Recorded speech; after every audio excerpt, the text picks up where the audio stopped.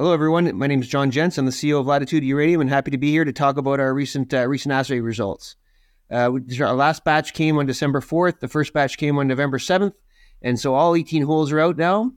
And I think there's three big takeaways from our drill program this year. One is that we've extended known mineralization. We've grown the resource, and again, next year we'll be updating the resource so people can see what that means in terms of numbers. But we'll look through some of the cross sections and see, you can visually see how that's happening. Two is we found a new lens, which we believe our working geological theory is this is the hanging wall mineralization, which, if true, makes the future to find more of that type of mineralization across the deposit a great thing for next year and the future.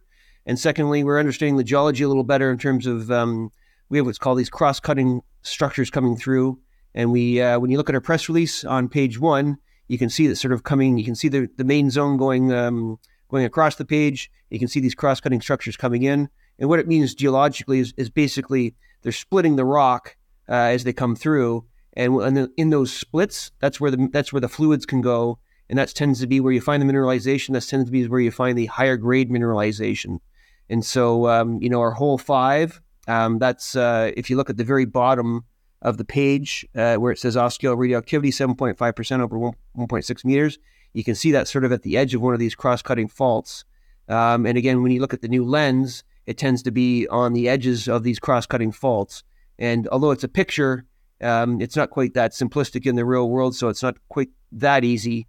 But our vectoring and our targeting are getting more refined and more sophisticated over time, which is a good result of this year, which will augur well for us for next year. And so really the three big takeaways are we're growing the mineralization, we found a new lens in the hanging wall, and if this hanging wall theory holds together, which we'll be testing next year, we should be able to extend the hanging wall across the better part of the deposit, which will add mineralization as well. In this hanging wall, in an eventual mining scenario, you're theoretically turning what it would otherwise be in an open pit scenario, waste, you're turning it into ore, even though it's a little lower grade than our average grade. Anything that's ore is not waste, just increases or decreases your strip, increases your economics in an open pit scenario. So it's all very positive. We're very happy with the results. And as well, we just closed a $6 million deal for flow through. So currently we have about $11.7 million. We're fully funded for next year. And so we're excited to go away for the winter. We probably should open up back in late May, probably, depending on the weather, and get out our 2024 program. We don't have it fully spelled out, but we've got some concepts we need to work on. Obviously, we need to get board approval and make sure that we're all aligned in terms of what we're doing. But that's the conceptual plan for next year. And don't forget, on the CMB, we're still waiting today for two things. One is geophysics for Mustang Lake. Hopefully, it's going to show some targets. And the property-wide AGG, it's called Airborne Gravity Gradiometric Survey, which is a mouthful. But what it's going to show is additional uranium that we don't already know about, and the potential for IOCG, or iron oxide copper gold, if it is there. Depending on the results of those two surveys will dictate what we do and don't do next year at the CMB. But that's coming. One will be out sort of at the end of this month, and maybe a little bit into the new year. So a little bit more news flow coming, and that'll dictate what does or doesn't go on at the CNB for next year. Okay, John, I appreciate you kind of running through that kind of pitch, as it were, so how things are going and obviously where things are going. Can you just a couple of questions though before you go, which is around congrats on the $6 million raise, closing that's fantastic. You're funded for next year, all good news. Are you saying at the moment the kind of plan for targeting, modeling the drill bit for next year, the drill plan for next year, is not quite there? I mean, what else have you got to look at to kind of work that out? What's the timing? Well, we've got a list of about 25 targets, and it's really just prioritizing where we think we're going to get the greatest bang for the buck. And so, it's as we learn more stuff in the field, as we update the models, as we develop sort of these cross-cutting structure theories, we continuously refine and update these targets. And so we have an idea today, but because the team has been so busy on a number of fronts, January is probably the time where we really go into a deep dive. We'll all get together in a room and we'll go over sort of what we all think the priorities are, and we'll just rank them. And you have to be a little bit flexible too, because you have to have some extras in your back pocket, because when you get up there, given things are melting, don't forget we're tugging the drill around on basically if it's so in the winter we can tug it around on the ice, but you have to find some pads where it's not mushy to put it down, or else it just sinks. So we might think our number one target is in location A, but location A may not be accessible for 3 weeks because it won't be dry for 3 weeks. So we need to be a little bit flexible, but we've got a plethora of targets, so that's not the issue. The issue is ranking them. And again, we have a list today, but we'll be refining that list over January and be ready to roll in late April, early May. Okay, and okay, appreciate that.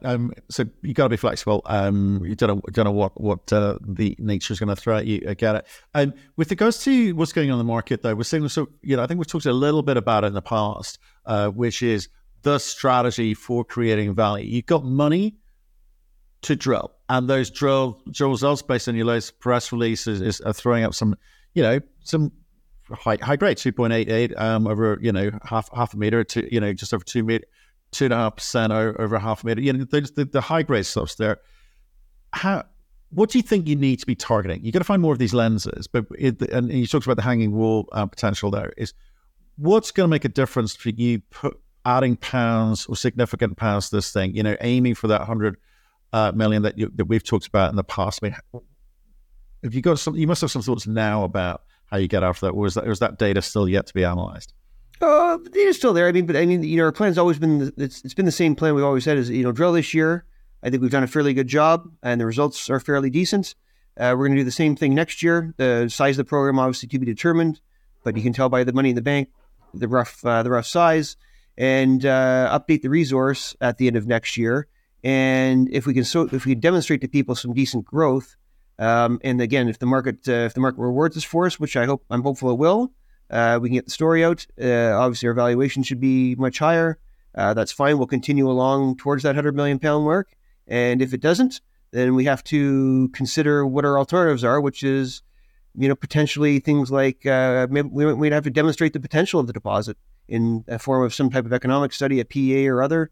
To show people that if they're not wowed by the growth in the resource from 43 to whatever number we're going to get to, they have to be wowed by something else, because it's a very good deposit. It sort of fits a very good niche in the world of uranium. Between on the left hand side is sort of very early grassroots and production. It's sort of sitting there right in the middle, ready to sort of go into some form of development. Again, if it was a smaller company, it might be. We might head down the development pathway very soon. For the larger companies, everybody wants that magic £100 million. And when you work through the math, the reason that is because, at the average grade, it would be sort of a £5 million plus pound per year asset, which, go to the WNA website, it would put in the top, if not 5, top 10 in the world. And it's right there. So it's tangible. It's there. We just have to figure out what, maybe it's me, maybe the market's not, maybe the market doesn't like me. I don't know, but the asset's fairly good. And so either we're not telling the story properly, but we need to get that out to people. And if they don't like the resource growth, we're going to have to figure out what that means in terms of modifying and adding to our strategy. Okay. Well, I think a few uranium stories are starting to take credit for the movement of price out there, in terms of the spot price out there. What do you think the reality is in terms of where that value lies? Will it be a case of just delivering those pounds, or will spot getting through $100 just do it for everyone? Hard to say. I think because when the spot price moves, you have to also take into consideration with the spot prices what the contract price is, which is the more longer term view. If you're actually going to develop a mine, if you're just trading in and out, obviously the spot price is more important.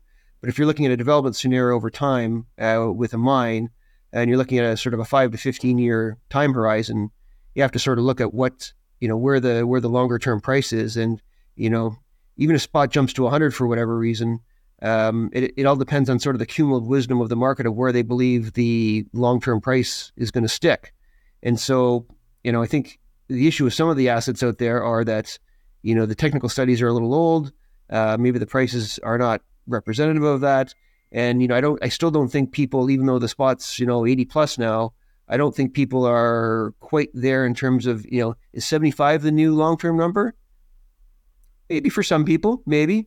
Is it 60? It's a different number for different people, and then everyone has a different if you're a utility using it, you want the lows.